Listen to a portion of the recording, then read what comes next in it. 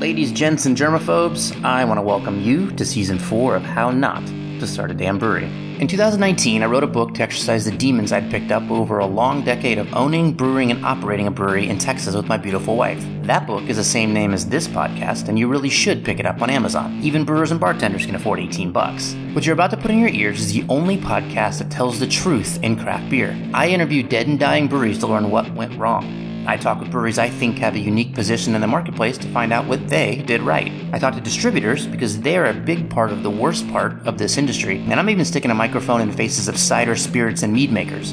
And yes, I do talk a lot of shit and piss off more than a few people in this industry. But I'm happy to be the craft beer pariah, trademark, because I'm here for one reason and one reason only, to make you better in your careers. My guests and I want happiness and financial success for each of you. We want you to avoid the mistakes we made. And since no one else has the stones to share how to do that with you, it has fallen to us. And trust me, we are up to the task. So sit back, listen in, and let us teach you how not to start a damn brewery. You know, they always say you have to have money to make money, and I always thought that was bullshit. But until you got a business and you're trying to figure out how to pay the rent, how to buy grain, and how to do all this stuff, and you're waiting on money to come in, unless you're sitting on a stack of cash, this business is hard. Those of us who pay attention to this podcast know that the future is uncertain for the craft beer industry overall. But the beer people in Abilene, Texas are feeling that bubble burst maybe just a little bit more than most cities. See, in the first 2 months of 2023, Abilene lost half of its breweries. One in January and the other one in February. They had both fought to stay afloat for years, and even knowing the other was leaving, neither felt the market in Abilene could support them. So I caught up with Jeff from Pappy Slocum and James from Sockdolliger Brewing, and they agreed to do a collaboration interview. So they had both experienced struggle, strain, and eventual collapse of their breweries. They both cited a market that is unsustainable and distributors that didn't put their needs first. And they both wish the next generation of brewery owners the best, even if they weren't sure how in the hell they'd get it. But maybe most importantly, both Jeff and James seemed surprisingly at peace with their decision to permanently lock their brewery doors and saunter away from the businesses they built from the ground up, even after describing them as their babies. I believe the story of Abilene's craft beer collapse of 2023 is a harbinger of what's to come in the next few years in the craft beer industry. Listen in and let me know if you agree. So do you ride motorcycles? Because if you do, you want the sickest gear on the planet. And SimpsonMotorcycleHelmets.com is the site for you. Break free from the pack with your kick-ass style and design that is as subtle as a sucker punch. When you're out on the open road, don't let anyone confuse you with your grandpa. Project an attitude that's all your own. With their signature style and performance, Simpson sets the standard of looking cool while providing superior comfort and protection. Authenticity counts, and there are many helmet brands out there, but there is only one Simpson. You got a killer bike, don't you? Why settle for a boring helmet? Pick your poison at SimpsonMotorcycleHelmets.com. Badass riders don't settle for anything less. See for yourself on Instagram at Simpson_motorcycle_helmets. Thanks for riding with us. We'll see you out there. All right, so Jeff, James, I want to thank you for both talking today. Thanks for sharing everything that you know, and thanks most of all for giving what a lot of our listeners don't know is a good old West Texas fuck about helping everyone be better in their careers today, which is my weird way of welcoming you to the show. So welcome you both to the show today. Thanks, man. Nice to talk to you, Kelly. I like to joke around that we're doing something a little bit different today, but I don't really have like a format, I guess, so maybe it's not different. But I am uniquely excited about what we're doing. So to kind of set it up, obviously you guys each owned your own breweries. I guess, James, technically you still do own your own brewery. One of you guys closed, the other is about to close. And I was really intrigued about the story because both of you sort of cited just the overall feel and situation of the business at large, and maybe even Abilene specifically. So I'm just really curious about getting into two stories that all kind of converge into one big story. But before we do that, I kind of want to know who you guys are. So for no reason other than that you're at the bottom of my screen, Jeff, let's start with you. How'd you get in this industry? Who were you before? Who are you? I don't know who I am. I don't know how I got in this business. That's just dumb luck, I guess. But I started off as a home brewer, a lot like everybody else in this business started off.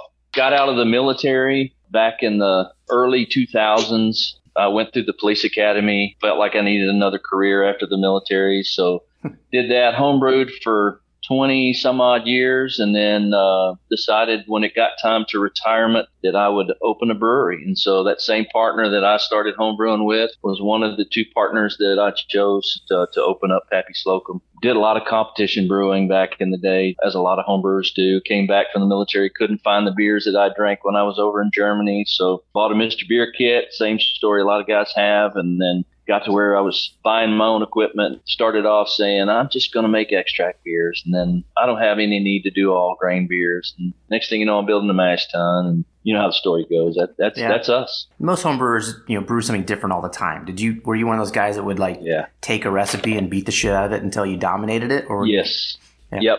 Yes, wee heavies were always my thing. That was my kryptonite. I loved the style. Every one I made was not quite right in my opinion. So I would make them, tweak them, make them again, and I just in my mind I just never nailed the one that I really wanted.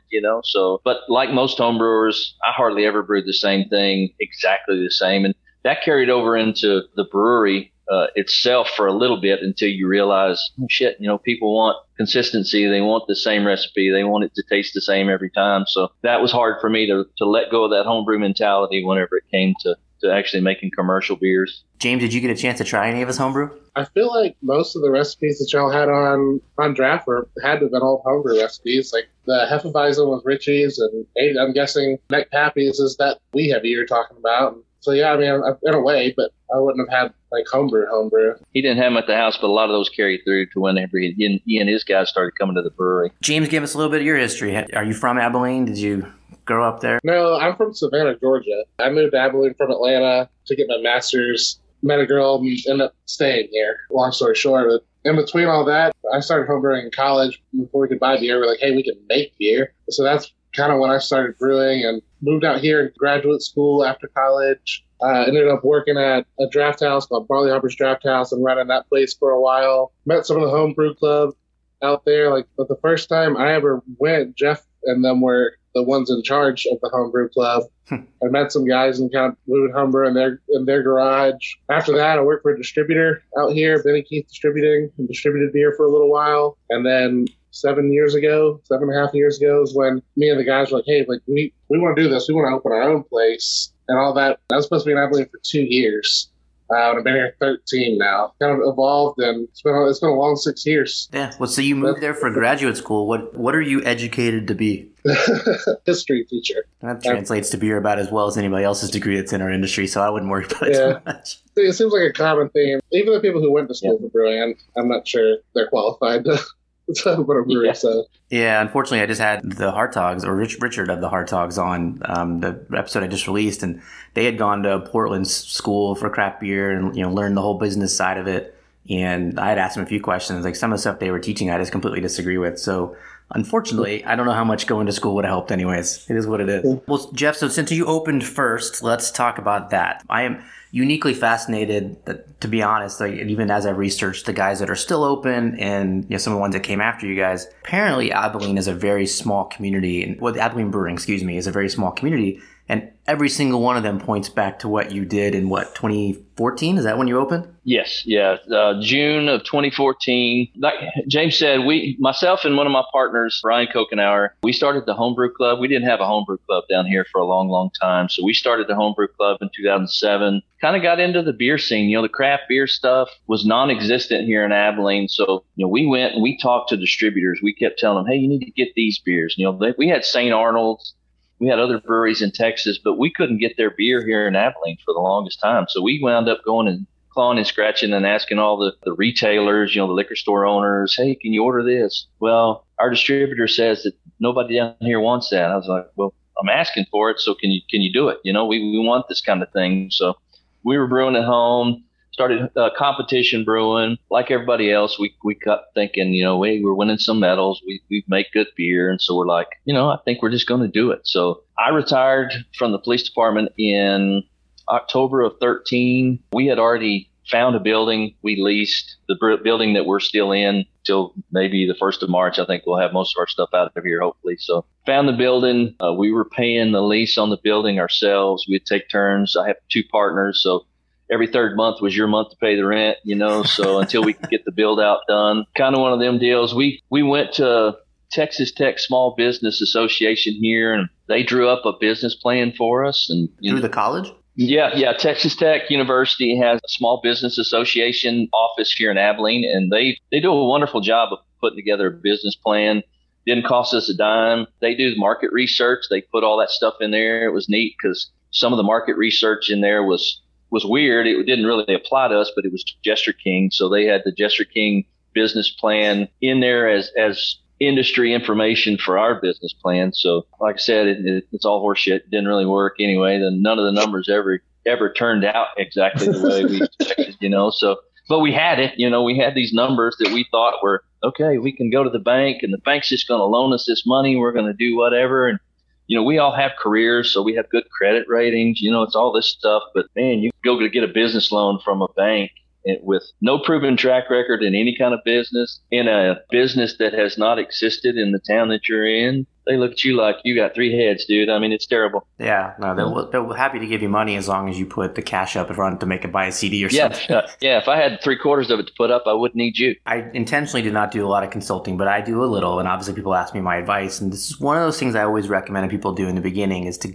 go try to get a bank loan, because even though the business model is typically 90% horseshit, it forces you to sit down and think about it and go through it and figure out what you might or may not be good at. Someone should have asked me the same question, and unfortunately, James is going to get a little bit of a softball here because I'm going to ask you first. But at that point, how did you think you were qualified to open a business? And I did the same thing again. Did you just figure, hey, we'll figure it out, or the model's strong enough that craft beer is amazing? How could it lose? I don't know. I think in my mind, that's what it was. I thought we were a no-brainer, because we were in an industry that had never existed here. And I just knew that everybody in the world felt the same way I did about craft beer.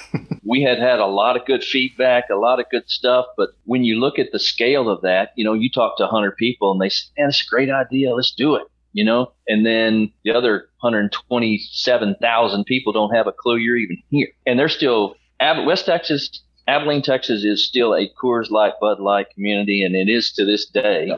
The lion's share of beer here is Mick Ultra, Coors Light, now Yuenglings in Texas, so their flight gets a little play. But other than that, craft beer market in Abilene is probably even a smaller percentage than it would be in any other market, even in Texas, I would imagine. The further west you go, it gets a little sketchy. We're definitely not Austin, the Fort Worth, Dallas area, that kind of thing. Yeah. So it was, in my mind, a grand idea, but I couldn't see how it would go wrong. Mm-hmm. We had another little restaurant here in town called Cypress Street Station, had bought one of those little, they're called the Beetle system. It's the one tank.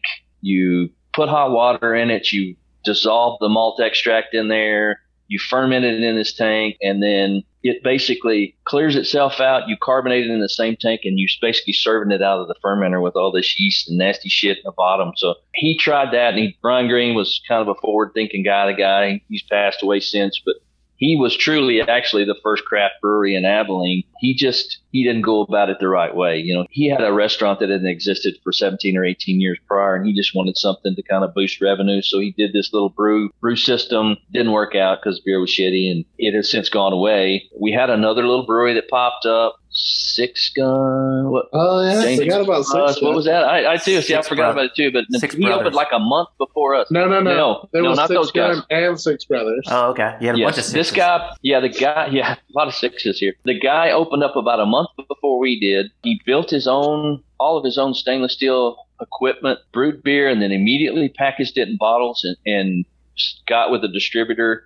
And I think he lasted like 2 months, had quality issues, and just people didn't appreciate what he was doing. So he kind of fell by the wayside. So technically we're not the first, but technically we're the first one to do it for any length of time with any type of quality. So yeah, I wouldn't count his either. James, when did you guys open? So this is 14 when he opens. You're drinking beer there. You're a fan of what they're doing. And at some point you had the same idea that, holy shit, I also need to be in this market. I think we started talking about it in either late 2015 or really early 2016. No, it would have been late 2015. we would do like homebrew hangouts in my partner Alex's garage and have a bunch of military guys come over and drink homebrew and hang out, just kind of shoot shit on Saturdays. And a lot of people, like your friends, are like, hey, this is dope. Like, you guys should do this for real. And we're like, hey, yeah, we should do this for real. And so we did. 2017, we opened. And you guys started kind of small, right? Initially, or compared to where you are now? Yeah, we were actually in a like warehouse building. What do you think, Jeff? Maybe 300 yards down the road? Maybe block and a half from our building. Jeff and them found a building pretty quickly. We had to fight tooth and nail to get into a building here in Abilene, because Abilene, after Jeff and them opened, they were like, well, we don't have any rules for this. We have no idea like what's going on. So they were kind of dicks to us, like trying to find a building. We're like, well, this building is 5 feet too close to that residence over there. So like, you can't use this one. And we're like, it's 5 feet. Is there anything we can do to make this work? And they're like, well, you can move the front door to the back. Then we found out you couldn't do that because Abilene passed its own ordinance where in Texas it's storefront to doorfront. Mm-hmm. Well, Abilene has a edge of property line to edge of property line.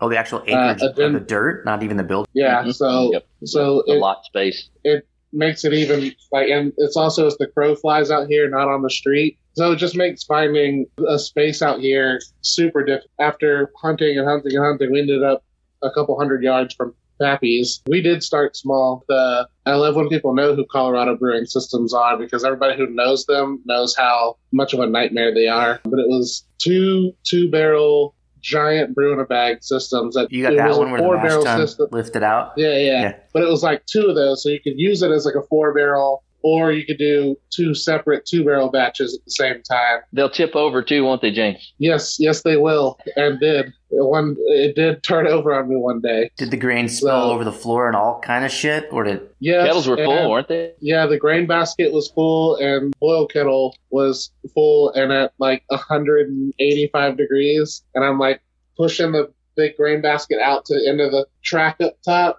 to lower it down to start graining out, and it turned over on me, and 185 degree wort went everywhere in my boots. And because like a genius, I was brewing in shorts that day and like mid-calf wellies. That was not a good day.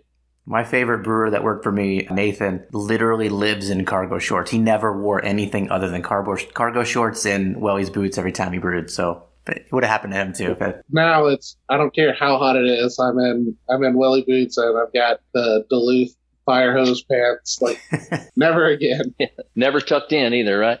Yeah, you can't get your boot off fast enough when it's still hot work. You went a different route where you're partners, right? It seems like the Abilene brewery model is 3 white men partner up and open a brewery. Pappy says 3 guys, and we had 3 guys, and Grain Theory here in town has 3 guys. Well, now Six Brothers had 2 sets of 3 guys, so that would be different. Yeah, they had a bunch. They had a different setup there. I partnered up with Will and Alex. I'd known Will for a long time. I'd known Alex for a decent amount of time, a couple of years, for when I was running the draft house here in town. I'd been homebrewing with Alex and another friend of ours, Nick, for a couple of years. And then we also had 2 other like investor partners that were my in-laws at the time. My ex-father-in-law was a banker, so we gave him our business model, and he was like, yeah, this checks out. Let's do it. We gave our business plan to him to like review it and look it over and tell us how stupid we were so we could fix it and take it to a real bank. So but he looked at it and was like, yeah, I want in on this action. And they tell you not to go into business with family, and I can vouch for that. So did you, obviously you're supposed to have an operating agreement and it spells out who the boss is and all that kind of stuff. Did you essentially have 5 CEOs at that point, or some co-CEOs? Is that sort of what ended up happening? Yeah, we didn't have like a terrible experience. When it got down to the nitty gritty and there was a disagreement, then it was hard to navigate through that. Yeah.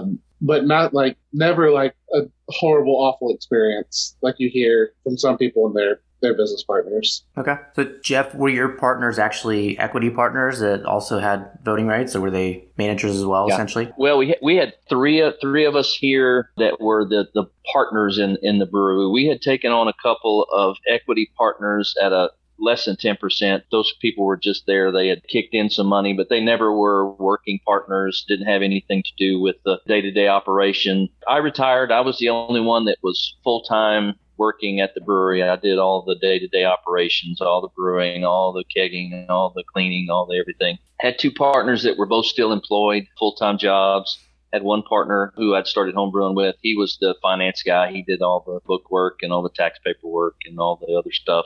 Other partner, he did a lot of small batch brewing. He would come in and brew some small things. We had a pilot system that we also did some small test batches for the tap room. His wife was a marketing guru, so he got a lot of connections with her. And he had a lot of connections into the city, into a lot of different people. So that was kind of how he played into it. But day-to-day operation for probably the first 3.5, 4 years was all me. I did the lion's share of all the heavy lifting throughout the course of the operation. I did hire a couple part-time people going forward, some part-time brewers. And then about maybe almost 2 years ago, year and a half ago, I hired a full-time brewer to come in and do what I had done. And I stepped away from the brewery for a little bit. Then here we are. We're here now at closing time. So one other question about the business plan. So you guys both had plans in the beginning. Obviously, you picked, what your revenues are going to be, what your profit was going to be, and what that shortfall was going to be, and what you needed as far as operating capital in between. How far off would you say the operating capital piece of your business plan was? Did you have to invest more money in the first year, second year, third year, all 3 years? Yeah,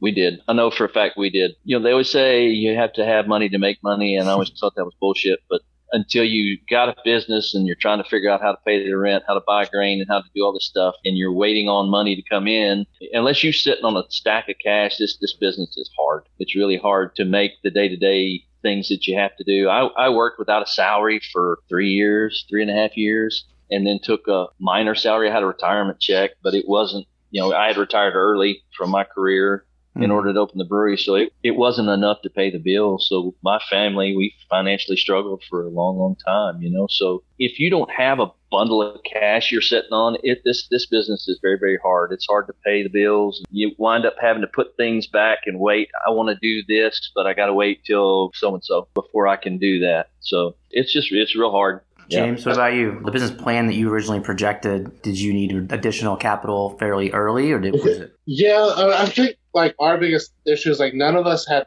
any business opening a business.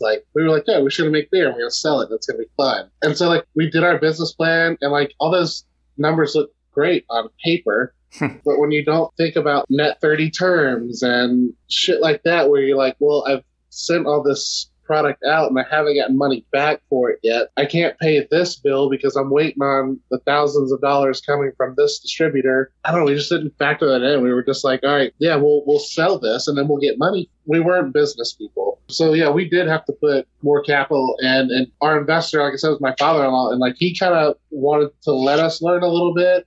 And he was always saying, we don't have enough operating capital. We don't have enough operating capital. We were like, Mitch, we got this, man. It's all good. You see one good weekend in the tasting room, we'll be fine. Yeah, exactly. We're right there. We're that close. And you're always there's always something. You have that good weekend in the tap room, and you forget, oh, I got to do this. And or something will break in the brew house. Oh, there goes that. And I'm fucked for the next month now. It was always something to where you just couldn't get enough cushion to feel comfortable making bigger moves that you just couldn't afford. Moving into another market, you think, oh yeah, I'll just go to another market and I'll sell beer there.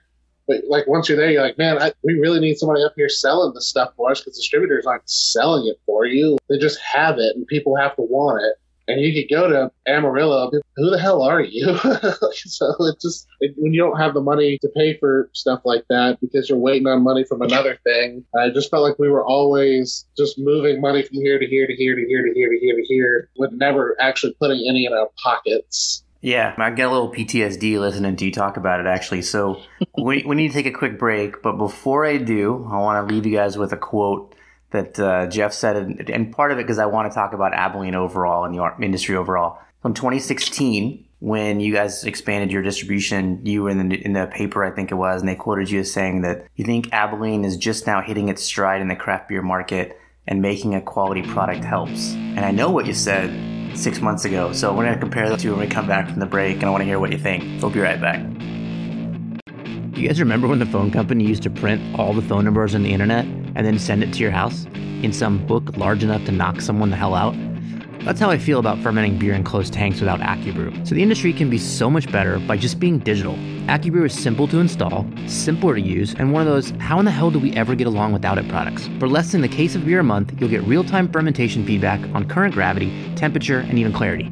If anything is slowing down or out of the range you set for your recipes, it'll alert you, your brewer, and whoever else gets paid to fix it. Making better beer in 2023 is not an option. Install AccuBrew as soon as you possibly can, check improving the quality of the beer off your list, and get back to figuring out how on earth to be profitable in your beer business. Drop your mash paddle, go to accubrew.io, follow them on socials at AccuBrew, or just call Parker at 727-685-9860. Your beer, your customers, and least of all, I will thank you.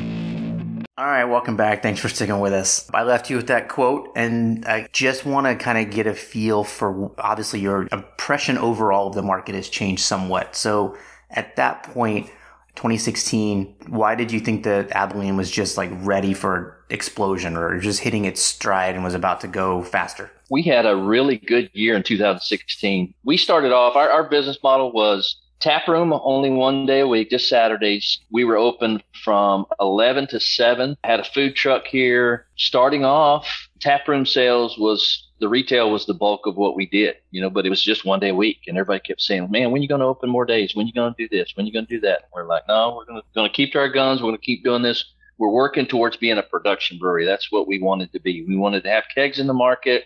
Eventually wanted to have packaged beer. I think everybody back before us and up until kind of in that time frame, when the beer laws changed in 2013, we were going to open up and we were going to be a destination brewery out in Clyde, a little town kind of east of here where I'm from. At that point, we couldn't do the tap room thing anyway. We could just have sold them a glass and gave them some free samples. And so we were setting it up. We were going to have it was a pecan orchard, and we were going to have a wedding venue and do some other things. And then we started hearing the rumblings that they were going to change the beer laws, and it kept sounding really serious. And even we had friends that worked for several of the distributors around here. They said, yeah, I think it's going to happen this time. I think everybody's going to find common ground. They're going to make it happen. So sure enough, in 2013, that happened. So we decided to move to Abilene because it's a lot bigger market. Clyde's like 3,000 people. So everybody would be more likely to come to our place and drink beer in our tap room in a 128,000 population town versus 3,000. 2016, we had ramped up quite a bit. We were brewing, I say a lot of beer. It was probably 400 barrels, 500 barrels, or whatever it was at the time. But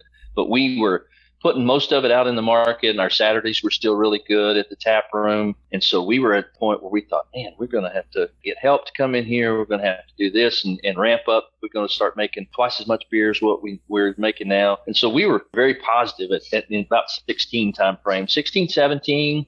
Part of 18 were pretty decent years. 18, we actually expanded quite a bit. We actually had gotten a grant through the city of Abilene. They had a program. I think James and them won it year after we did. They gave a $100,000 grant for entrepreneurial kind of a competition. We went through all this stuff, and we were one of 2 businesses that got the $100,000 grant. So we had this money, and we had to meet certain stipulations over the course of 4 years in order to have it forgiven. Basically, it became a grant instead of a loan at that point. So we bought a canning line. We bought a little small craft can, 15 canning, bought an extra large bright tank. So we got it set up. We bought a bigger glycol unit so we could chill everything. We had just used small individual glycol units on our fermenters, and it was kind of a pain in the ass. And so we just kind of expanded and kind of put ourselves up where we could maybe go to the next level just a little bit. So the grant definitely helped us kind of go that way. Our distributor really kept preaching to us about, you don't know how much money you're leaving on the table without doing packaged beer. And I was like,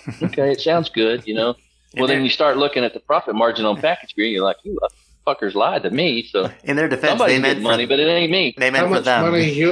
They got their money, but I'm not going to poo-poo on our distributors. We had a really good relationship with our distributor. They changed a little bit. We started off, it was a locally owned distributor. They had a partner company. It was 2 brothers. One owned a company here, one owned one in Amarillo. And so they actually merged. I'm trying to think when that happened, maybe 15, 16. I don't remember. James, you remember when they did? Because you guys use the same distributor. Just before we opened, so it had to be 16. So basically they merged, and all of the head honchos were up in Amarillo. So we kind of lost a lot of the local stuff. They weren't as in tune with what we were doing down here. So our day-to-day people and the people that we worked with here in Abilene were wonderful. But then they wanted product for up in Amarillo. They wanted product to go other places. And so we were kind of stretching ourselves way too thin, trying to keep quality where it was and trying to produce enough to go there, here. And then we had already ventured with another distributor to San Angelo, which is about 100 miles away, kind of southwest of us. Kind of got too far forward, I think, maybe a little bit, instead of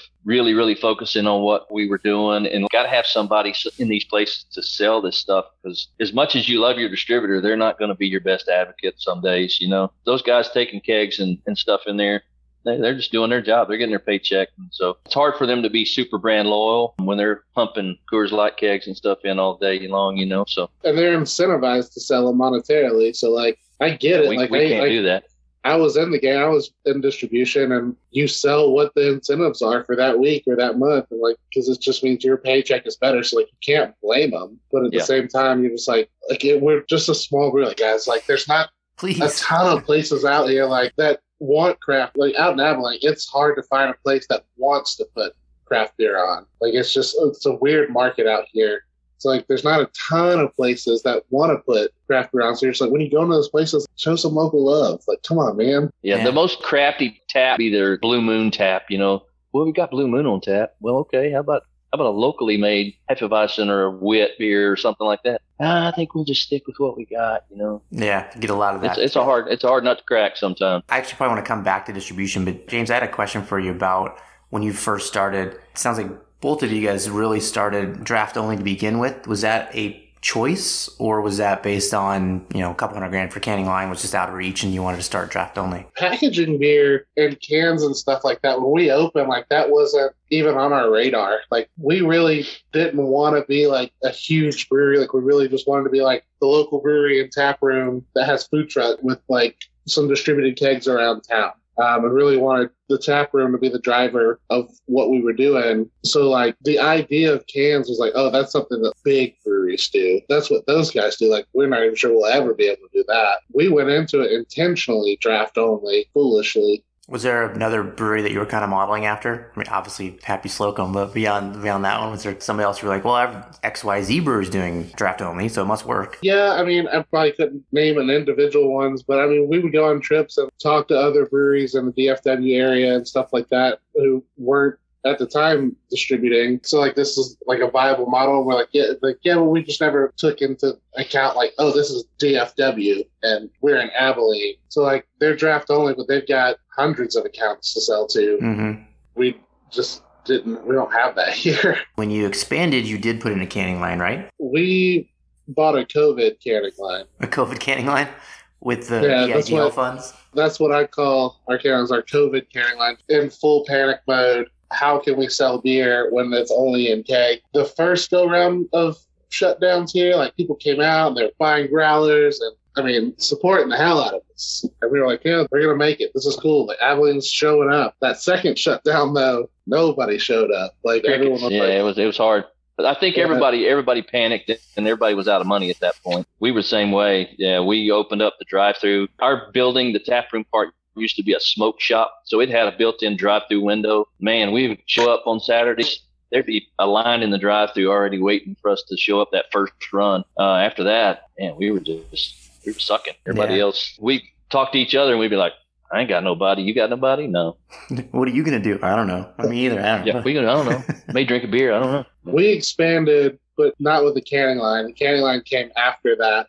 It was like we expanded and moved. We're done with build out and moving into our new space in April of 2020. We were like, hey, we're done. And shut down. Yeah. I got something special for you, buddy. 2020 was the most nauseating and stressful year of my life to date. Like, what do you do? Like, it's just like you're just watching the world end, apparently. And we just panic bought a canning line because we were like, this is the only way we're going to be able to get beer out. God knows when they're going to like let us be a business again. So we bought a micro canner, MC Craft. And because it was COVID, they weren't sending anyone out to train you how to do it. It was all over Zoom, trying to learn how to use a canning line, which was a treat. We started doing that, and then it just wasn't, I don't know, we were not fans of canning. We didn't like doing it. It wasn't something we planned on doing. So from the get-go, it was just, everyone kind of had a bad attitude about it. What definitely helps you be able to send your beer out, since at this point, both of you guys are canning, I'm curious, because nobody else did, but Did you go through first and figure out the numbers, batch costs, sales price at cans, distribution cut, like what your actual profit margins were going to be and like what you should charge? Or did you kind of do what everybody else did and said, hey, the other half of ice in the area, they're selling for $9 a 6-pack, so that's what we're going to sell it for, and then back it out? That's what we did. We should have, in hindsight, we probably should have went back in and actually looked at the numbers and plugged in it specifically for us, but we kind of just went off the market standard for us. We'd go out and see, we want to compete with these certain brands, you know, they retail for $8.99, $9.99, whatever it is. And so we basically back priced ours to the distributor to where they could add 30%, whatever it is they add. Mm-hmm. We kind of fucked ourselves, I think, by going at it that way instead of actually looking at the numbers and putting them down to where we actually needed them to be. Now, we still made a little bit of money profit-wise on package, but obviously the smaller the packaging, the less the profit margin is. Canning for us was way better when you look at it from a bottling perspective. We kept looking at, you know, how much bottles were and how much waste you have, and neck labels, caps, 6-pack holders, boxes, you know, you got all that stuff. And so we felt like cans was the way to go for us, and so we got the little canning line. And James said that 2020 was his most stressful year. To me, 2021 was the most stressful year because everybody was in the same situation in 2020, in my opinion. We all kind of were sucking, and there was shared misery there. You know, everybody felt bad. But we had put ourselves, thank goodness. The only good thing about not having a lot of working capital is we had never gone to the bank and we never had loans. We didn't have any of that stuff. So our overhead was a little lower during the COVID years. So we were able to kind of trudge through that. Well, 2021, when you're trying to make up that deficit and then you're trying to get the money for 2021, that to me was more stressful than actually being shut down for COVID, you know, in my opinion. Yeah, there was a pile of people who were all unhappy during that period of time. I remember every single month we started off the month planning to go out of business, and then by the end of the month we're like, fuck, we actually have a couple dollars in the bank. I guess we'll stay open for another month. Got a couple bank, yeah. And then we took the EIDL money too with the intention of never touching it. I didn't invest in new stuff really, outside of I did buy like $15,000 for an automatic labeler, which we didn't have a choice. We couldn't produce the numbers we did without it. But outside of that, we ended up just using it all for operating capital because our distributor just stopped selling and it just didn't work. Well, our distributor, and I don't know if you want to talk about that later on or whatever, we always had the conversation, man, we can sell as much as you can make. Mm-hmm. And their much as I can make is not as much as I can make, because I guarantee you I had beer sitting in the cold case all the time that we would make, sell, and then we would prepare and get it ready, and then they'd be like, we're only going to take 120 cases today, and we're going to do this. And then I was like, shit, dude, what am I going to do with the rest of this stuff? It'll go bad before I come back to you in a month or whatever. So there was times when we couldn't keep up with what they wanted, but then when we really tried to ramp up and do what we were going to do because they said they could sell it all, then they kind of dropped the ball on that. Definitely unfair expectations. So that distributor, was it one of the macro brewers? Was it just either Benny Keith or a Miller distributor or whatever? Was it a big one? Yeah, we both used Reed Beverage here in Abilene, and like I said, they're good people. Yeah. They did the Coors Miller around here, but they're locally owned, so different perspective. They were a lot more of a family-owned company, and we had really good relationships with those guys. In the grand scheme, I don't think they did us dirty. I don't think they did anything to hurt us. We went through a spell there where they hired a lady out of Amarillo. I think she managed apartment complexes or something, and they hired her to be our craft salesperson. And so she'd look at her list and I'd say, what do you guys need? And she'd be like, I just need 20 kegs today, or I need 10 cases of this. And I was like, really? That hurt us for a while. They kind of kicked the wind out of our sails for a little while. And I know James and I have had this conversation. They kind of did them the same way. We're sitting here ramped up, got beer in the cold case ready to go. And, you know, this new person who has no clue, then you're still sitting on 80 kegs and that you got nothing to do with. So, James, did you have the same experience? Yeah, like for the most part, like we love Reed Beverage. Like I always hear from other brewers that they can't get their damn distributor on the phone, figure out an issue, but you could call the owner on his cell phone and he would answer. And so it was really easy to figure out issues there. The period of time, I can't even remember her name, scratched her from my memory because we went from a time of like Reed would pick up and it's pallets of kegs that they're picking up, and then she took over and it was like, yeah, we just need like 6 kegs. And we're like, what's going on? Like, because my sales are below the floor. Like, what's happened? And it was, they say, because of her. And I didn't want to know the whole story. I was just so like frustrated because it lasted for a couple months. Like, I see them out in town, and like I have beers with them, and like they're cool guys. Overall, it was a positive experience with our distributor. That's the only distributor that we ever were with was Reed Beverage. Well, I've had that happen before where they bring in a new person and almost essentially give them a different mantra where they can only sell pre-sales, or that they're limiting inventory so they didn't go long because maybe the last person that was managing it would over order. Do you think it had something to do with that, where she was just trying to stay conservative? And I'm asking from an advice perspective of how another brewery owner could navigate when this happens to them. What kind of questions could they ask? So the story we got, because we asked these questions, the guy that used to do all the sales ordering and stuff for us, his name was Andy, super great guy. What had happened is they had transitioned Andy over to another division within Reed, and they hired this girl to fill his shoes, but they didn't give Andy time to train this girl. So this girl got stuck in there in the craft section, coming in from outside of the beer business, and nobody really sat with her and showed her what her job entailed day to day and how they had been doing it prior to us. So definitely, if you get into a situation like that when you got somebody new coming, there's going to be a definite overlap. And this one was an overlap, but it was actually an overlap, and there was maybe lack of communication on our part. Maybe we should have mentioned something sooner, told them what was going on. We relied on her to go back to them and say, hey, this is what they say they've been getting, but we're going to take this. Is that right? That never happened. Several months later, we finally got somebody on board that said, okay, yeah, this is what she's got to do. And we had never showed her how to do that. So definitely kind of communication error, but that several months worth kicked us in the nuts. Yeah, it was hard. Yeah. So the lesson would be if the person doing your ordering leaves and someone takes their place, be wary, like get in there and get involved. Be hands on. If not, you'll get screwed. Well, let's talk really quickly about not really quickly, but what your product line was. And so James, let's focus with you first. So you are effectively kind of like the second one to open. I assume you're going to do slightly different lineup than what Pappy Slocum was going to do.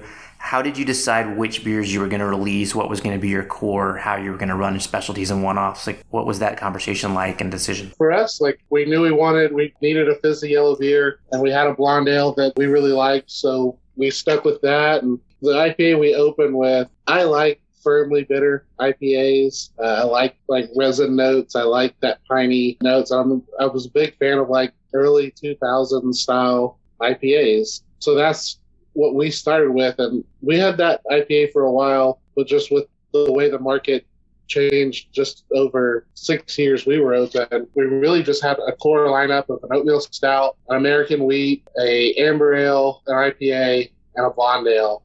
And then everything else on tap room was just rotating. Just whatever we made next was what was on. Our blonde ale, like, by and far was our top seller, which was great because it was the cheapest beer that we made. Trying to get that product into other locations was kind of tough just because, one, there's not a lot of tap handles for that out here in Abilene. And two, like, if they do have room to put something like that on, they want something different. Like, what's new, what's different. So, like, trying to push our core products out was hard because the places that would put craft on just wanted something different. Something dramatically different than the mass lagers. So if you put your blonde next to a Bud Light, your blonde would sell to the craft guy, but then the craft guy's going to come in next week and want something more interesting. For us, we just took like a real simple approach to what we wanted on our tap wall because we knew that like Abilene didn't have like the most refined craft beer palette. So we just wanted approachable stuff that hopefully when the market would change a little bit out here and you could do more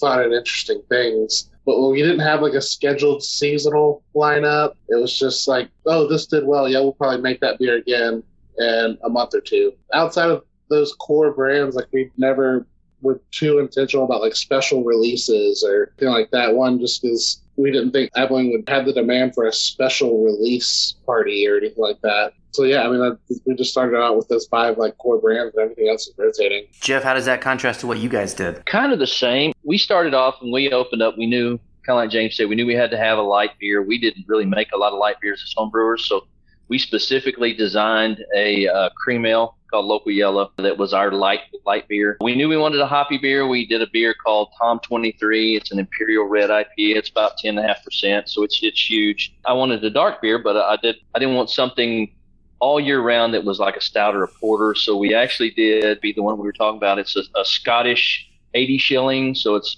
a little darker, a little roasty, got a touch of peat malt in it. It drank a little lighter but it was still dark. We started off with those three on tap, and then we would just brew something small batches for the tap room at first to fill out. We had an 8 tap lineup when we started, and that's what we still had when we closed. So the rest would be little one-offs here and there. We would just try some things. We wound up brewing. We had a couple beers that hit in the tap room, and everybody wanted them all the time. We had a Belgian Pale Ale called Douchebag Jimmy. Beer that wound up being the biggest beer we ever did was a one-off. Started off Stripper Dust as a vanilla porter. We started that just as a 1 or 2 off winter beer, and then people just kept asking for it. And then when we closed, it wound up being our most popular beer by far. So we kind of just listened to what the tap room told us at first, and then some of those beers that were really, really popular, they became staples.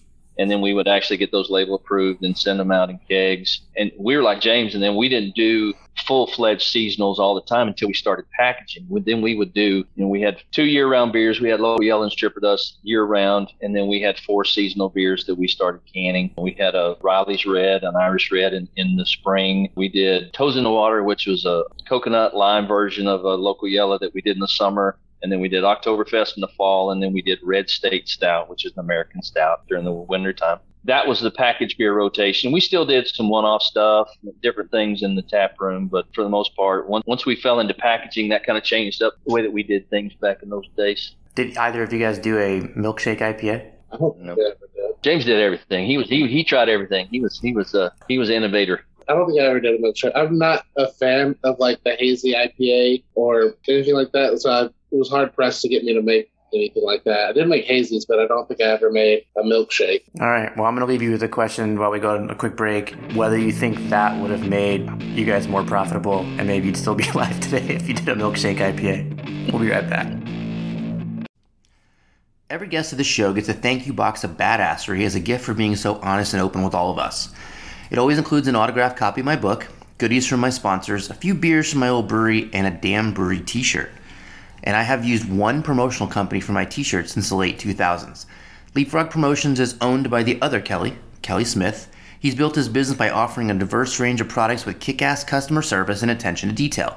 That is why I have to recommend Leapfrog Promotions to you, to people you love, a few you just sort of like, and 2 you absolutely fucking cannot stand. Give yourself a gift and type Dan Brewery in the notes at checkout for 5% off all your purchases. Even better, every single purchase you make benefits the show. Find them online at leapfrogpromos.com. So Leapfrog, guys, just remember Leapfrog. All right, thanks for sticking back. This is section 3, which is my time that I really want to dig into what happened. So, obviously you guys started the brewery, to be honest, from my perspective, not that dissimilarly to how most breweries in the United States have started, particularly not of the 9,200 craft brewers that are in business today, and at least 85% of which started in the last 7 years. So let's go back to the question that I left it with. Do you guys think that you would still be in a better position had you done milkshake IPAs and brownie batter stouts?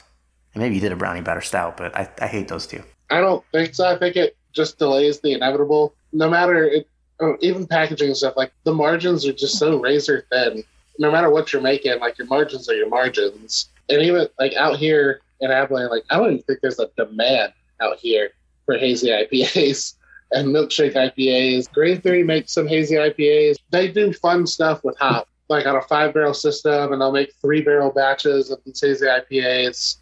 So like there's not a huge demand for it. So there is a brewery out here doing it, and if you talk to them, they'll say like, yeah, like last year fucking sucked, and the only reason like we're saying it's not the worst possible years because we have food, and they function as like a brewery and kitchen. So they're open for lunch and dinner, and they have coffee, and they're like, it's honestly like that stuff that kept us moving through last year. I don't know what you would have to make out here, but there's definitely not a demand for that kind of stuff out here, except for, like Jeff said, homebrew club guys and just beer nerds in the Air Force that are out here. We started off from competition brewing, so we were always kind of trying to be stylistically correct in most beers we did. Now, we did do some small one-off batches of some weird stuff. We did some gozas, and I'd had a white chocolate imperial golden stout. Every now and then you throw something like that. That's a half barrel sized batch that's 2 kegs and it's gone in a weekend kind of thing. But for the most part, we kind of stuck to the traditional stuff, and that kind of was our niche, you know. And then like James said, Grain Theory's niche is their business model is they don't ever hardly make the same beer the same way twice. And that's good and bad. You know, you have people that are interested in craft beer. They like that.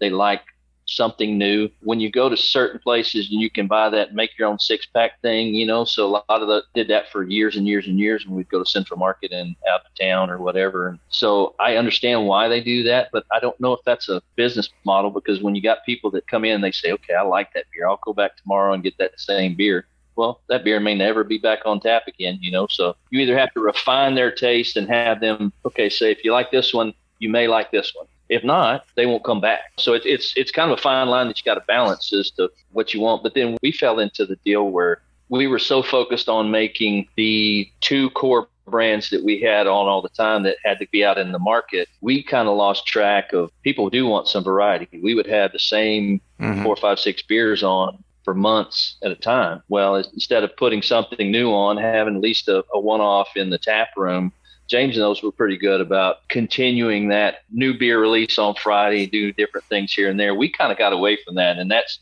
in my mind, that's kind of part of the reason why we fell into the trap where we got more focused on production than we did just being a good brewery. Well, I think you have to do that. There's a period where if you don't dial in that production, you don't get the efficiencies to get the profitability. You can't be a good production brewery without spending a lot of time doing that. But yeah, I mean, there's definitely a blend. I'm actually interviewing a guy from Seattle, or I guess not Seattle, but up in Washington State, who I always thought I was one of those like esoteric grip it and rip it brewers. And this dude is the exact type A of me, of what I thought I was. He just, whatever the fuck is in the greenhouse, he makes that beer. He's super interesting, super creative, and obviously he went out of business too. And I don't think that's a great idea either. Somewhere maybe in the middle is hopefully what we're gonna figure out works. But so I want to talk a little bit about kind of how the bottom dropped out. We know COVID was there. James, you obviously moved into a bigger building. You decided obviously that there was more demand than you could meet in your smaller facility. So you moved into, it's like a mixed use thing, which is kind of, I don't know, when I looked it up, it sounded cool. You got a coffee shop next door. There's a fucking nightclub right around the corner. It's like event space. Like you had a true kind of destination with a bunch of different businesses there. What I found in my business is when we did that, and there's these great restaurants around the street, the idea would be that you'd go to eat at the restaurant and drink at the bar, at the brewery.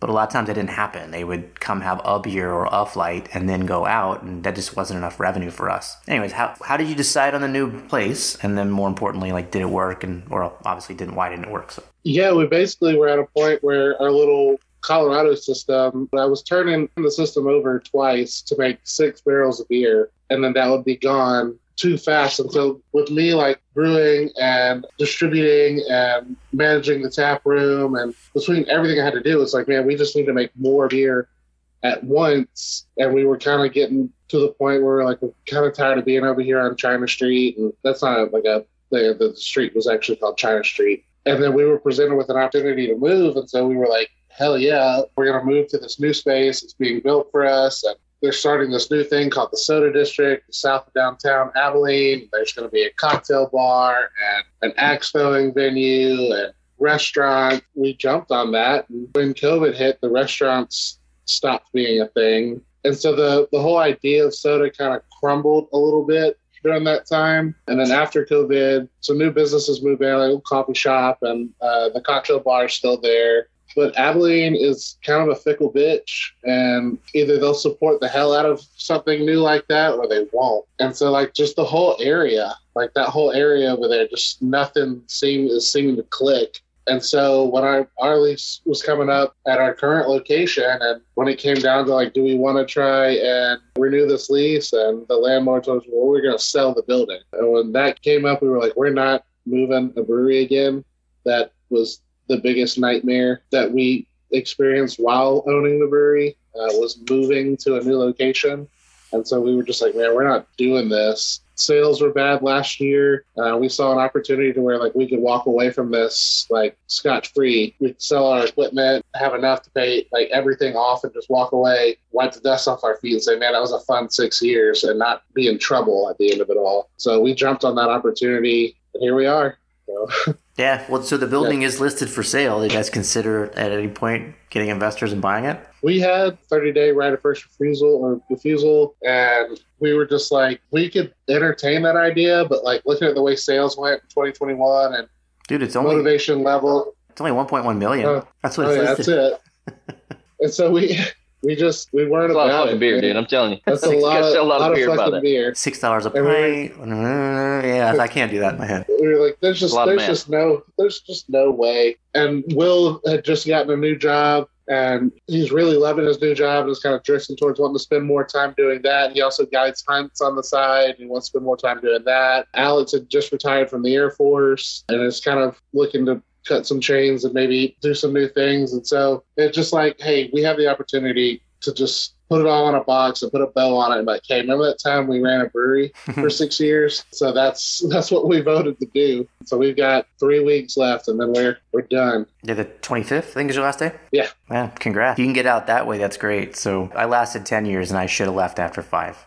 You're smarter than me. So, Jeff, obviously, during the same time, you're struggling as well. James said that last year was bad, and we're going to get back to what that means and exactly how, in what ways it was bad. But how was it bad for you? Like, what? Obviously, you're growing. It looks great. And then sometime last year, you didn't. So what happened? What changed? Yeah. We ventured into, Kelly, you can't sit here and I can't put my finger on one particular thing that was the demise of what we were, but I like to find a person and blame one person. That's my favorite.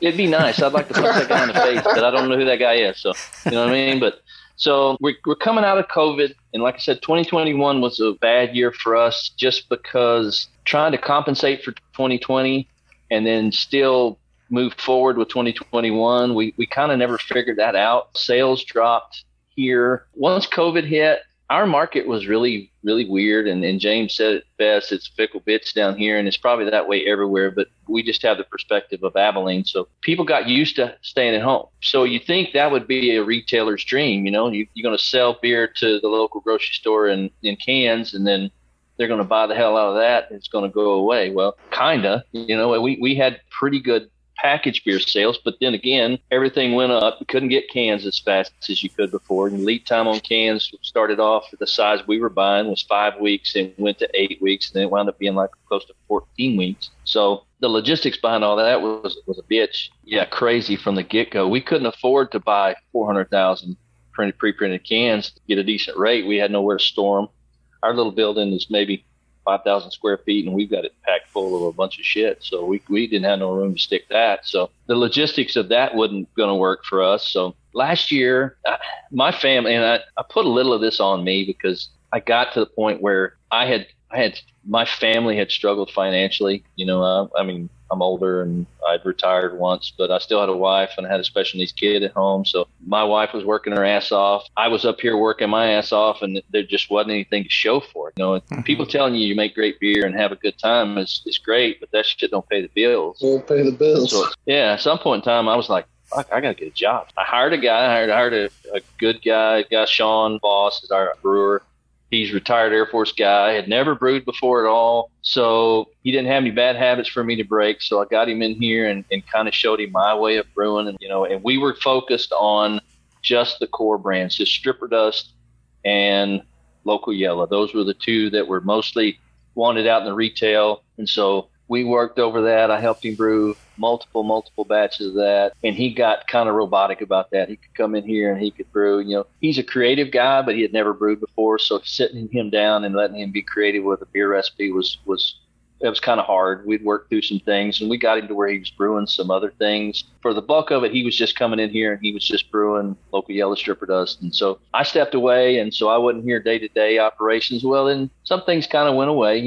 We lose the tap room sales because we're not putting anything new on tap. And that's, as much as I hate to say it, that's kind of a thing. People get tired of coming to a brewery, and food trucks was a big loss for us. Is we didn't have a place to put a kitchen. James and them were able to kind of go in and put a little small kitchen and do their own thing. And Grain Theory now has a kitchen, but we had no spot. We were small, and everything we had was taken up. So we relied on food trucks to have food for people. And then the city of Abilene came in. When we first started, they had no food trucks. There was like 2, and they were here all the time because they liked what we were doing, and this was a cool place, and it was always busy, and they could kind of expand, and several of those have gone on to open up brick and mortar restaurants and things, but went to from having 2 or 3 food trucks to 30 food trucks. We were booked up 6 months in a row every Saturday for a long, long time. Well, then City of Abilene comes in and says, hey, we need a piece of that food truck pie. And so they start putting extra requirements on them. They start taxing them more. A lot of those food trucks went away.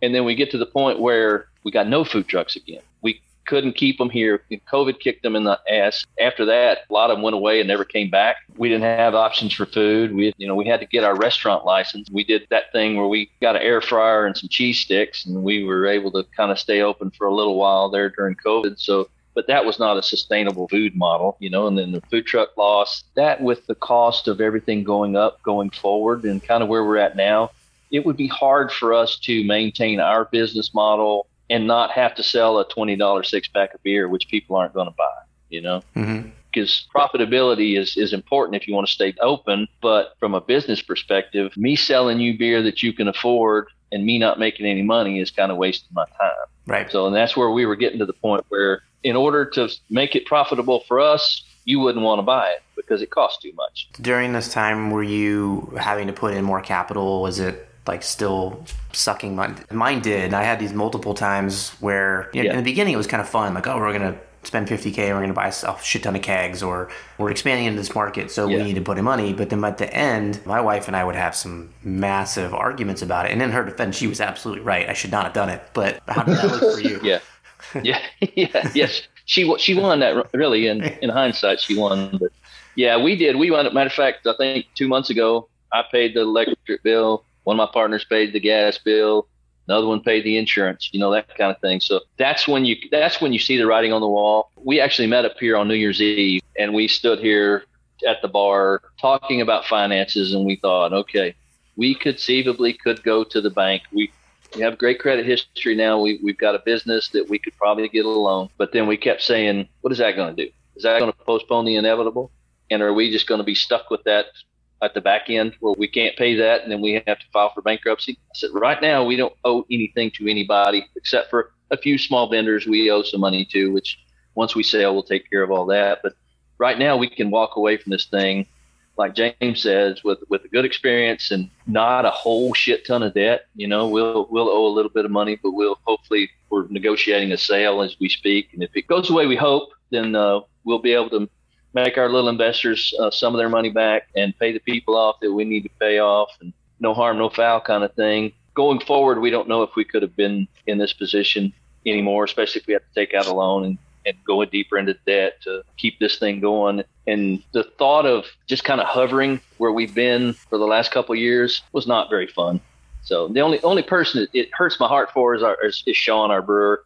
He worked for us, and he's obviously going to be out of a job. Our bartenders that work for us, they don't have, most of the time it was a part-time gig for them anyway. We weren't open enough for it to be a full-time job for those guys, but they'll have to go in and find something else, and they've been with us a long time and been very loyal. So we hated that part of it, but it just made sense for us to knock it off at that point. We decided to go ahead and fold the doors down. James, what was your experience? You said that sales were bad last year, which is not only a subjective statement, but not specific enough for me. What do you mean by that? You had cans in the market, they had to get bought back. Did you have orders were not coming, people coming to the tasting room? What does that mean? What did it look like for you? I would say it was just like an overall dip in every area. Like distribution went down, taproom sales went down. We were, busting our asses, like trying to put on events, like giving people a reason to come. People would come for events, but like the normal, like Wednesday, Thursday, Friday, just unless you had a special event, it was just the amount of people that we needed to come weren't coming. And it kind of felt like it happened a switch somewhere in 2022, because like 2021 was bad, but like it was bad for everybody. Not for everybody, but for everybody, but it wasn't that bad. 2022, it's like sometime in like April or May, it's like somebody just flipped the switch for us, and the distro went down. Taproom sales went down, and every month we were just kind of like watching like the cushion that we built like just dwindle and just get smaller and smaller and smaller, to where like Jeff said, like towards the end, like we were having meetings like, are we going to have the capital we need to pay all our bills this month? And there was only one month that we didn't, but when you've got three guys like, hey, how are we going to pay this $1,400 invoice right now? And we're all standing around. It's like, well, I get paid by the brewery, and you guys know I don't have any fucking money. So, like, I don't have it. You guys have better jobs. So, like, that fell on them because I was like, guys, we cut my pay lower 2 months ago. So, you know, like, I can't help. And so, like, that part kind of sucks. But like Jeff said, like, for years, when you're the one who's, like, busting your ass for nothing for a long time, it was just like, well, this is what we got to do. And then we were actually supposed to post the same day that Pappy's posted that they were closing. We just hadn't talked to each other, and we saw their post, and we were like, hey, I don't think we can post today, guys. Like, I was like, this would be like an incredibly depressing day on social media. Two breweries in Abilene say, hey, we're going to shut it down. So we waited a few days. But like we said, with lease being up and sales being so bad last year, and now like, having to bust our ass just to barely make it, this isn't worth it. You say this isn't worth it, but then we post that we're closing, and hundreds of people share it, and hundreds of people comment on it, like, oh, we love this place. It's so awesome. We hate to see it close. And Will and I are texting pictures of comments. We're like, where the fuck have these people been? Like, it just doesn't make sense. You don't want to be the asshole that does that. But yeah, like James says, man, you get our initial post that we were closing wound up reaching 56,000 people. And you're like, dude, where the hell has all that been for 2 years now? But like I said, you don't want to be that guy. Oh, the lights went off. They're working on a power line outside. They want to pay that bill. I'm having to scoot up in the dark. Yeah. That's what I was going to make a joke. I thought you said you paid that electric bill. Told you we were broke. Told you we couldn't pay the bills. Yeah. That's a good one. How did that go for you, James? Did the partners argue? Like, was there a couple guys that wanted to stay open, or were all three white guys on board with, we got to get the fuck out of here? No. So in the very beginning of 2022, when we were still optimistic because we were like, oh, we didn't do as bad as we thought we'd do in 2021. We're riding this wave like 2022 is our year. COVID's done. Here we go. Let's light this firecracker. We bought our investors out. So like it became just me, Will, and Alex. Towards the end, I mean, we never argued. It just became more and more of this is what we're going to have to do. And all of us saying like, man, this kind of sucks. We don't want to do that. And we're like, well, but this is what we have. This is the only option that makes sense. Like, could we go to the bank? Yes. But like Jeff said, is it just going to delay the inevitable? Do we do this for another year and then realize like, hey, this was always going to not work. And now we're just even more in debt. So we just decided like, hey, legitimately, we can walk away from this. We should do that. We should be smart and do that. And a lot of that is Will. Like, Will is the most practical brain that exists that I've ever met. And so Will just kept hammering, what's the point? We know that we'll come out safe this way. And so he kept hammering that. And eventually he convinced Alex first. I'm the optimistic person, like, no, we can beat this. We can do this. I have ideas. And eventually he got me and was like, yeah, you're right. This is the smart move. Well, I can say, too, from being on the outside now that it's much harder when you're in it fighting to make it work. You just develop this sort of rhythm and operational pace of, I'm just going to keep doing it and put my head down. And when I finally agreed that it was time to get rid of it, we were actually going to close anyways, and somebody came in and bought it 4 days before I would have closed the door. Wow. But in that situation now, looking back, I'm like, it's just, I feel so much better about life in general than I thought I was happy then. I would have told you that if you'd asked me, but I'll look forward to talking to you in a year, both of you guys, and seeing how much happier you are. I was always kind of like James. I was the passionate one because I was here working every day. And when it's your baby. When you're here, yeah, it's your baby. When you're here and you're making it grow and you're working it, you have more skin in the game, and so it's hard to let that go. Probably had I not have already hired someone to come in and do the day-to-day operations and went back to work, I would probably still been the holdout too, you know, and I still was kind of the last guy. And I think when we were having the conversation, the fact that I brought up, hey, do we just need to go ahead and shut this thing down now?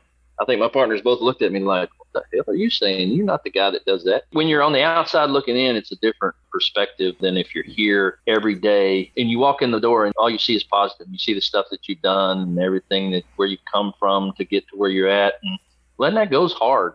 So yeah, it's not a fun day. When you posted in your announcement that you're going to close, it seems our business model no longer works and that running the brewery has become unsustainable, which James is kind of, you referenced that in your closing announcement, just said it was an unsustainable market and that you guys had decided to close. So as soon as we come back from the break, I want to talk like what that means and what that means specifically for the next generation of brewers that are out there. So let's take a quick break. Be right back. Are you still paying shipping for your brewery's ingredients? That's really, really dumb considering that Brewery Direct offers free shipping on every single order. But maybe that'll work out for you. I mean, Donald Trump got elected president. Paula Abdul and Justin Bieber both had singing careers. Shaq managed to play ball real good, and Paris Hilton ended up not losing all of her family's money.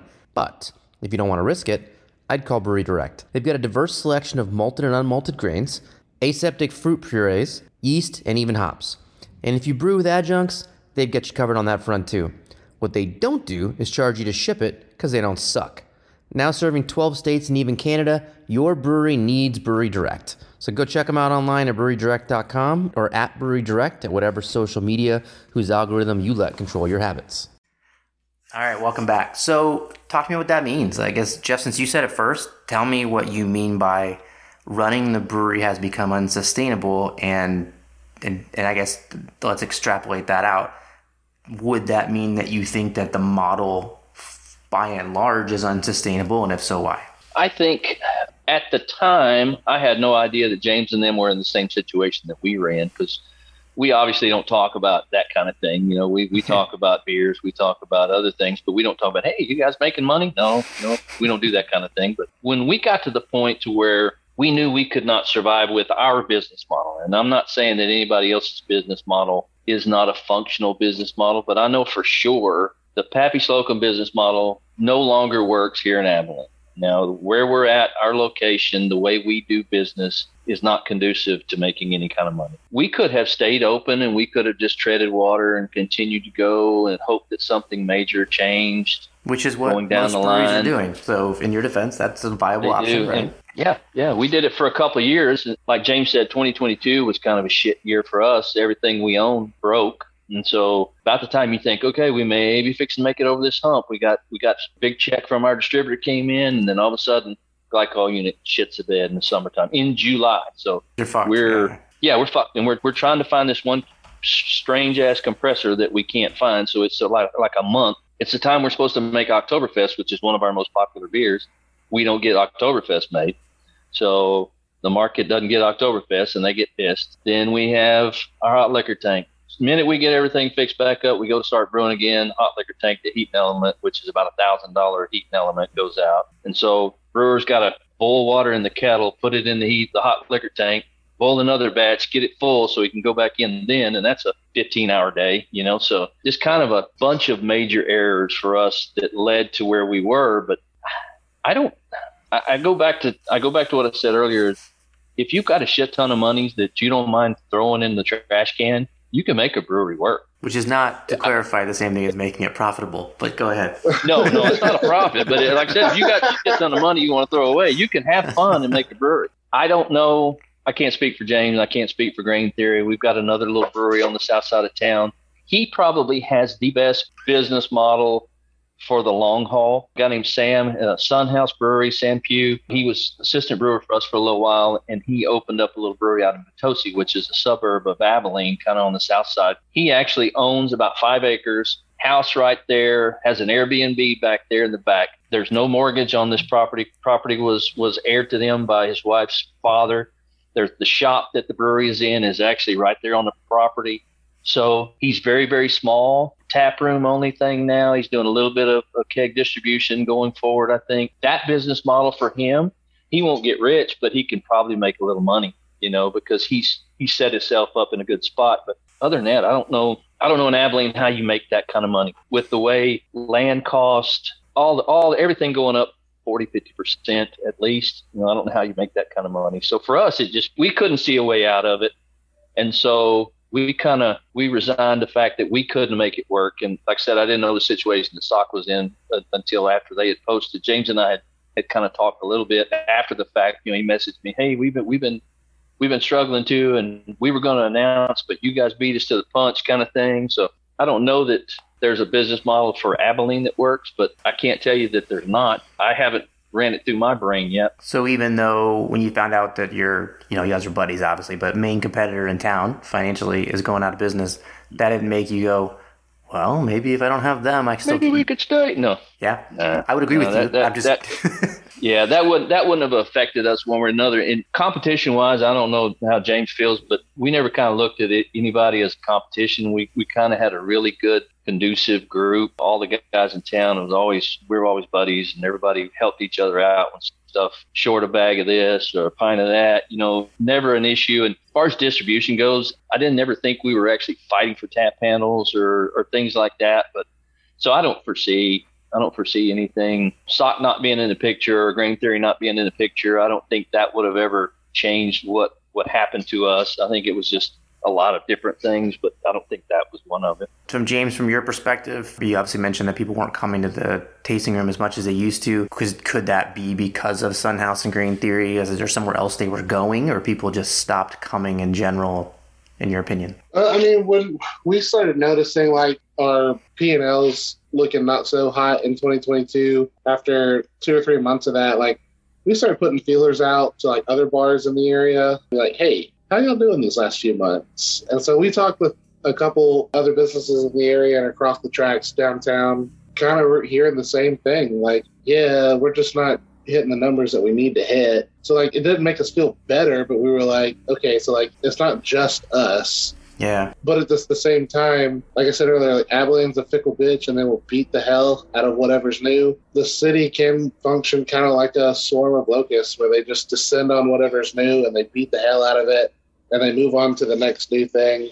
And like, that's great for like your first 2 years. But then after that, like things kind of change. We saw that coming after running Barley Hoppers, being there for when it first opened and what like normal business became. I was always pretty adamant, like, hey, our first 2 years numbers shouldn't like be what we expect to like sustain throughout the life of the business. But even outside of that, it just seems like Abilene in general were just going elsewhere to drink, or they didn't want to spend like whatever we were charging for a pint of beer or whatever the beer costs. I mean, we were kind of in line with any other place that was serving our beer. We were like six bucks a pint. If it was a more expensive beer, I think we got up to $8. Was our most expensive beer we ever sold. So like, we weren't unreasonable.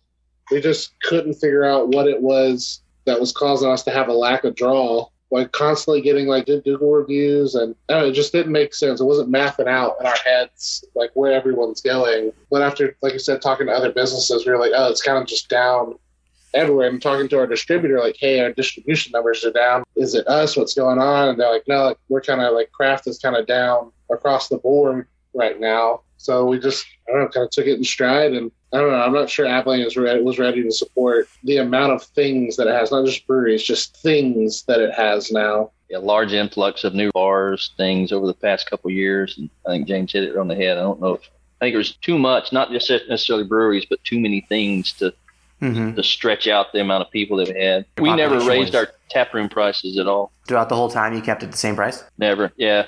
We were $5 a pint. If it was a beer over 7%, we poured it in a smaller pour, but it was still $5 a pint. So probably not the best business model there either. But yeah, but everybody, that was, when people would come in, they'd say, man, I can't believe this and this and this. Well, we never did either. But then, we thought we'd make it up for it on the other end, but apparently it never happened. But well, I was surprised when I looked up when you opened, the population was somewhere around 121,000, and now it's 125,000. Mm-hmm. So yeah, you just really haven't had that much growth. And considering, I live in New Braunfels, it's been obscene, 2 hours away from me, 2.5 hours away from me. So I'm sure that makes it hard. You have a bunch of new breweries, a bunch of new restaurants, a bunch of new bars, and just not a bunch of new people. Yep. So where do they go? It seems like every other city, like major city in Texas, is growing at like a 20% growth rate, except for Abilene. Why do you think that is? I don't know. We have 3 major colleges here. We have an Air Force base, which is one of the largest Air Force bases around. It's one of the homes of the B-1 bomber. And so there's always people in and out. A lot of turnover. We have a lot of people come from Dice, leave, come back, get new crews in. For the most part, there's nothing really else here. So there's no major industry, a lot of farmland, a lot of cattle land. So you've got old money, but there's not a lot of new businesses to grow and bring in people to come in to go be here and be employed and move in here and stay. It's kind of been roughly the same size fluctuation within 3,000 or 4,000 people either side of 120,000, for the past 25 years, I'm sure that makes it hard too, because craft beer is kind of a new generational thing. So you'd kind of want to see some growth and some new folks coming in. I get it. You can't control the landscape. It is what it is. I guess the obvious question, if somebody were to ask you if opening a brewery in Abilene is a smart idea, what would you tell them? What would you tell them to look out for? Like, what is there a pathway to profitability? And now that you're an expert after both of you guys spending time in the industry, now you know what works and what doesn't, right? I guess if failing at something makes you an expert, I guess we are. But my wife tells me we didn't fail. She tells me we just didn't completely succeed. So if that makes me feel better, I guess I feel it. But like I said earlier, I don't see a road to profitability for a brewery. I got an old mind. Maybe if somebody with a new mind, a young mind like James could come in and come up with a different plan, you probably could figure it out. James is the young guy. What do you got, James? Hit us with some knowledge. I think I don't have any knowledge. I think if there is a model, it's Grain Theory's model. I think they've got a really good shot at doing it. They're diversified. Their coffee, their food, their beer. They have a wine program over there. One of their investors is a big wino, so they do like wine dinners and stuff. They're all things to all people, and they make some pretty fucking good beer too. But also, like, I think at the end of all this, and it's not like a statement to say like because of another brewery, like we're closing. Just anywhere in any city, like when you like if they want to say, hey, I want to open a brewery, I'm like, hey, just remember, like when you open a brewery, just remember that there's 50 other breweries out here in Dallas, and you may not mean it, but you're reaching into their pockets a little bit. Like, just remember, like, there are people out there, like, busting their ass. Like, and that goes for any business. If you're opening a coffee shop, just remember, there's coffee shops already here. And can it sustain it, or is it just going to divide up what's here and make it harder for all of you? Just, like, have that in the back of your mind. But, no, I don't see a path forward for Abilene. I wish the best to Grain Theory and Zen House. Like, actually, I mean, Sam's got a pretty good shot, but Sam has zero overhead. Like, just zero overhead. So, I don't know. I think Abilene is a unique situation in the first place, but also I can remember over the past 2 years going into breweries all over the country thinking, like, how the fuck do you make this work? How do you make money? I know what I'm spending on stuff, and you're clearly spending way more. Like, how are you making money? Yeah, well, I definitely don't want to talk shit about Sam, but one of those things that I've realized is that we do a lot of that in this industry, and I think restaurants and bars do too. But at the end of the day, he could make more money probably just renting that space to some other asshole that wanted to buy a brewery than it would actually opening his own on. Possibly so. Yep. At some point, like there's a restaurant guy in San Marcos near me too, the same thing. Like his parents own the shopping center he's in. He could never afford $20,000 a month in rent that it costs. But he's got this cool, funky restaurant with, a cool vibe, and it's great. But he could never afford to be that without getting free rent in a space he could never. Yeah, somebody's enabling that.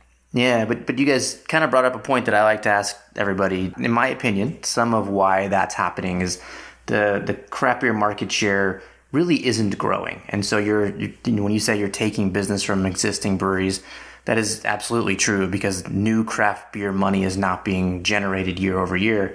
So when a new brewery opens, that same pool is being split. But my question is, do you think there's anything that the Brewers Association could have or should have done when you were starting that might have set you up for better success? Or is there anything that they could have done towards the end to help, when you started to struggle to maybe pivot in different ways? Currently, they don't do anything in that regard to try to help. So I'm just curious if you think there's anything there. I don't know about the Brewery Association. I probably should have listened to Chip McElroy. I had a conversation with him one day on the phone from Live Oaks before they ever started packaging. And somebody had given me his number and said, hey, call this guy. And we'd gone to Austin, spent some time down there. The guys at Austin Beer Works and all that, they were super, super great guys. We weren't going to be in their market, so we weren't going to be any form of threat to those guys in any way, form, or fashion. So talked to those guys, and they said, here, talk to Chip. Chip's been in the business longer than anybody else, So called Chip. Chip's got his headphones on, and he's cleaning kegs whenever I'm talking to him. And I was like, dude, you've owned this brewery for like 12 fucking years, and you're already out there still hustling, cleaning kegs? He goes, shit don't get done unless Chip does it. I said, what do you think? He goes, I wouldn't fucking open a brewery today. He goes, if it was me, he goes, I'd say fuck it. He goes, spend your money on something else. And I was like, damn, I didn't want to hear that, But he turned it around and said, well, our circumstances is different. This is where we're at. If I was having to do it over again, I wouldn't do it over again. But you may be different. But he kind of gave me the lift up at the end after he'd already kicked me in the balls, But yeah, well, I'm sure he felt a little bad. He was brutally honest, though. He was like, man, he goes, I'm I've been doing this for a long time, and you hear I'm still in here having to work and do this, and this, and we don't even package beer yet. That wasn't even something that they had always said that they weren't going to do, and it became necessary, and now they do a whole bunch of it. But yeah, so Brewer Association, they are there for what they are. They're more of a political entity, I feel, than anything. They work with PACs and try to get things done legislative wise, maybe, but I don't know that they do a lot of day-to-day things for breweries that are in trouble or provide any kind of service for that. Now, James is probably a little more into that. Like I said, he's younger than me. He's a little more into that maybe than I was. Any opinions on that, James? Not the young part. We all know you're young. That's a fact. Well, I've been to CBC for the past 3 years, and I think the Brewers Association could be a little bit more honest about the state of the craft beer industry. Because, like, you're there, and they're just hyping it up, and everything's great. And craft beer is still, like, trucking along, and they're kind of, like, blushing these numbers a little bit and talking about what they want to talk about and not what needs to be talked about. And it's like you said, that craft beer isn't growing. We're not getting new drinkers. It just is what it is. But, like, you don't hear that at CBC. You don't hear that from the Brewers Association. And if you do hear it, it's at the bottom of an email behind a whole bunch of new exciting hops kind of articles and stuff like that. So they're just not open and honest about, like, the state of the craft beer industry. And I think a lot of people who are opening breweries today do not understand the state of the craft beer industry. All they see is hype breweries pumping out hazy IPAs and people lining up to pay $20 a 4-pack for it. So they must be raking it in when really they're the same as all of us. They're just buried in hop contracts and have to charge $20 a 4-pack. And I don't know how that's sustainable at all in the long term. At some point, people have to say, I think I'm just not going to pay $20 for 4 beers. Well, I think they do in a lot of markets. Maybe it's not all of them, but I do think there's a lot the Brewers Association can do. And my whole plan over the next few seasons is to kind of flesh out what that is and hopefully encourage them to do that. At the very least, temper the... When Bart Watson comes out with the annual report, there's always all these numbers that I can go back and show you why they're bad, but his ultimate thing at the end is, the industry's growing and it looks good. It's going to be a struggle, but overall it's going to be good. And I think the two of you guys sitting here, you're coming out fairly unscathed, but at the end of the day, if there's something that we could do to make sure that either A, you stay in business, or B, that you maybe think more deeply about doing it before you get into it, I just think that it's incumbent on us to do that. I mean, I guess share the wealth, share the knowledge. I also think that Jeff and I are kind of the exception because both of us opened our breweries for, when I tell other brewery owners what we opened our brewery for, which was, I think, right at $125K. When I tell them that that's all we spent to open, they're like, how the fuck did you do that? I'm like, well, we're pretty ingenuitive people, and I've got a partner who can build damn near anything if I need him to. But at the end of the day, like, you talk to some of these other brewery owners, and they're just, I mean, hundreds and hundreds of $1,000s in debt because they built this building and bought Prospero equipment because it's the best in the industry, and like they're just buried in it. Like, closing has made me think more about those guys who are struggling. Like, man, like when they shut all this down, like they're fucked for a while. That's what sucks to think about. Is I know that Jeff and I are the only two in Texas that are struggling like this, because I called my buddy over at Pathfinder Brewing the other day and I told him I was going to be passing through town. He's like, nah, man, we closed. And I was like, what? He's like, yeah, we closed in December. And I was like, we're closing. He's like, yeah, I saw Pappy's and you were closing too. And so it just seemed like it's way more prevalent than the industry wants to talk about, but it's happening. Yeah, well, so there's another piece too. I was actually telling somebody this last week that I had gone online, and obviously part of my job is to look and see who's opening, who's closing. And in Texas alone, I've got a pretty good handle on the market.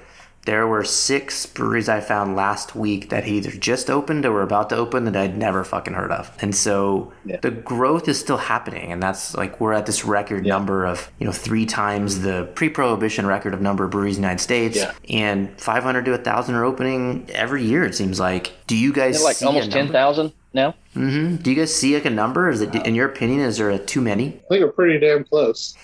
Pretty saturated, I think. Yeah, no, I would agree. It's nice to be able to go out of town and not have to search for our brewery, because we used to have to do that all the time whenever we were doing in the 90s when I got out of the military and I was kind of into this craft beer thing and it wasn't so much a thing. We had to drive to far deep Dallas. We had to drive to Austin. There might have been a little cheesy one up in Lubbock back in those days, but other than that, you had to drive hundreds of miles to go to a craft brewery here in Texas. Now you can throw a rock and hit one now, but you may or may not get good beer. Just depends. You know, I think the market's saturated and anybody can open a brewery these days for a minute anyway. So whether they make good beer or don't make good beer, I don't think they ever take that into consideration sometimes, you know. No, it's all about packaging now. Yeah, and having it be obnoxious cartoon packaging more so too. Well, so there's a question I ask everybody. I'm not going to let you guys off the hook. James, I'll ask you first. How has working in this industry affected your relationship to alcohol? And I'll preface that by saying that I drank way too much, especially when it got stressful at the end. I drank even more. And now I've kind of, a year and a half later, gotten past it, which is great. But how has it affected your relationship to alcohol? I've always been a beer drinker. I would say that there were times where, you know, things are like stressful and you're finishing up for the day at the brewery and you're just like, you know what, I need to go home. But instead I'm just going to sit here at this bar where I have beer and I'm just going to have a couple beers because I just need to relax for a minute. So I don't think it negatively affected it, but I definitely did drink more, especially like when things were good. You're always at the brewery, hanging out with friends, having beers, and you don't think about it because of your work. Just sampling at that point. It's my job. So it probably did cause me to drink more, but not in like a negative way, I guess. Well, Jeff, as the old responsible one, what's your answer on this one? Yeah, I always drank beer. I'm like James. I've always been a beer drinker. That's kind of been my drink of choice, and then got into craft beer and then owned a craft brewery and started off. I drank a lot of beer up here and then got to where we started making more and more beer. And as I was making beer, I didn't drink beer because I would fuck shit up. So I would make beer, drink beer at the very end of the day. And then I got to where I was around beer all day, every day, and I fucking couldn't stand it. So I drank a lot of bourbon. So kind of feeling like I can drink craft beer a little bit more now. I don't think it adversely affects, you know, I have the ability to go days without drinking anything. So it's not like I'm hooked on something or I have to have it, but it's sure easy to when you got a whole bunch of it sitting right behind you. It is. It's pretty easy to pull a tap and have beer whenever you want to. Sometimes probably even inappropriate times of the day, but hey, who cares? Well, when you work there, there's not an appropriate time. You have to literally sample beer at 8 in the morning to make sure. Yeah, it's quality control, and you're supposed to do it better in the morning, right? Yeah, before your palate gets fucked up. Like, I get it. Well, so we're going to wrap this up, but I want to... Jeff, let's start with you. What do you want people to remember about Pappy Slocum? What is the overarching kind of like the history and what it stood for and what you want to write into the record books? I think it's kind of like attending your own funeral and being able to see things and hear things, you know, because when you announce your closing, people come out of the woodwork and they tell you all the great things that you've accomplished. It's bittersweet, you know, and you think you've done a good thing for a community. And I know I've done something good for myself. I feel good about what I've done, what we have accomplished. Seeing James, seeing Grain Theory guys, seeing Sam, seeing all those breweries that have come after us and how they're passionate about what's going on, and feel maybe a little bit like we had a little bit with that, you know, just because we were the kind of the first ones to actually give it a really good go here in Abilene. So I'm really, really, I want people to think back to the days when they would come here and hang out, and it was like sitting in their own backyard with a bunch of their friends. So it wasn't like people came here to go to a business to pay for beer and just hang out. It's more like it's my time to go to Jeff's house and sit in his backyard, and we're gonna eat food and we're gonna have beer and we're gonna listen to music and we're just gonna hang out all day. It's fun. Made a lot of good friends here, a lot of lifelong friends that I would never have otherwise. Overall, a good experience. The hardship does not outweigh all the beauty that has come from being Pappy Slocum in my mind. Good. That's cool. James, what about you? What's the legacy that is Sockdolliger? What the hell is a Sockdolliger? You gotta tell me that first. It's a 1920s term. It's where we get the phrase "slap him in the mouth." It was the last punch in a boxing match was called the Sockdolliger punch. And there's a whole stupid story about how we even got to that name, which is another thing to tell up-and-coming brewers. Just pick a name that makes fucking sense, like that people can pronounce. I don't know. Legacy. I know you're still in it, so yours a little different situation because you guys still have, 2 weeks before you close? 3 weeks. I think for me personally, I don't want to speak for Will or Alex, but when we opened, we were in this wave of young entrepreneurs in Abilene deciding, hey, we could do that here. We don't have to drive to Dallas or Fort Worth or Austin to have these things. And so like around the time we were opening, like this place called Vagabond Pizza opened a brick and mortar, and they were super cool. One of my friends opened like a really like cool barbershop, and we just had a bunch of young people opening small businesses and kind of changing Abilene for the better. Abbey House, Public House, places like that, and saying like, no, like we can make Abilene cool. And for me, like I'm glad I got to be a part of all that in that time when there legitimately was nothing to do in Abilene, and now like this wave of young entrepreneurs, and a lot of them are still going, have made Abilene a place that you want to hang out at. Like it's like there's stuff to do here now, there's stuff to see, there's good food, there's good drink. Like it's just Abilene's changed a lot because of that, and I'm just glad that I got to be a part of it. Yeah, well, that's cool. Kind of reshaping the town in a positive way. Well, cool. I really appreciate you guys sharing it. And obviously, this is the first time I've done a collaboration interview. Probably won't be the last. It was really interesting just to sort of see how the two of you guys work together. I can't tell you for my money, I'm super disappointed that it ended the way that it did. But obviously, it sounds like you guys are leaving better than you were when you started. So that's a positive and that's a win. So I really appreciate you guys sharing that with everybody. And wish you all the best for sure. No problem. Thanks, Kelly. Thanks, guys. Thanks for hanging in, dudes and dudettes. I truly hope this podcast adds value to your life as much as to your career. I hope it's opened your eyes, your heart, and even your mind. I hope you're readied and steadied for the rocky road that lies ahead of you. By now you know you're going to need some salt in your margarita if you hope to have enough grit to finish the round. So here's to double salting the rim of life, motherfuckers. I mentioned earlier the book I wrote in 2019 and revised the hell out of 2020. It is 55,000 words, available on Amazon, and a fantastic way to support the show. You can also share your favorite episode with friends and foes.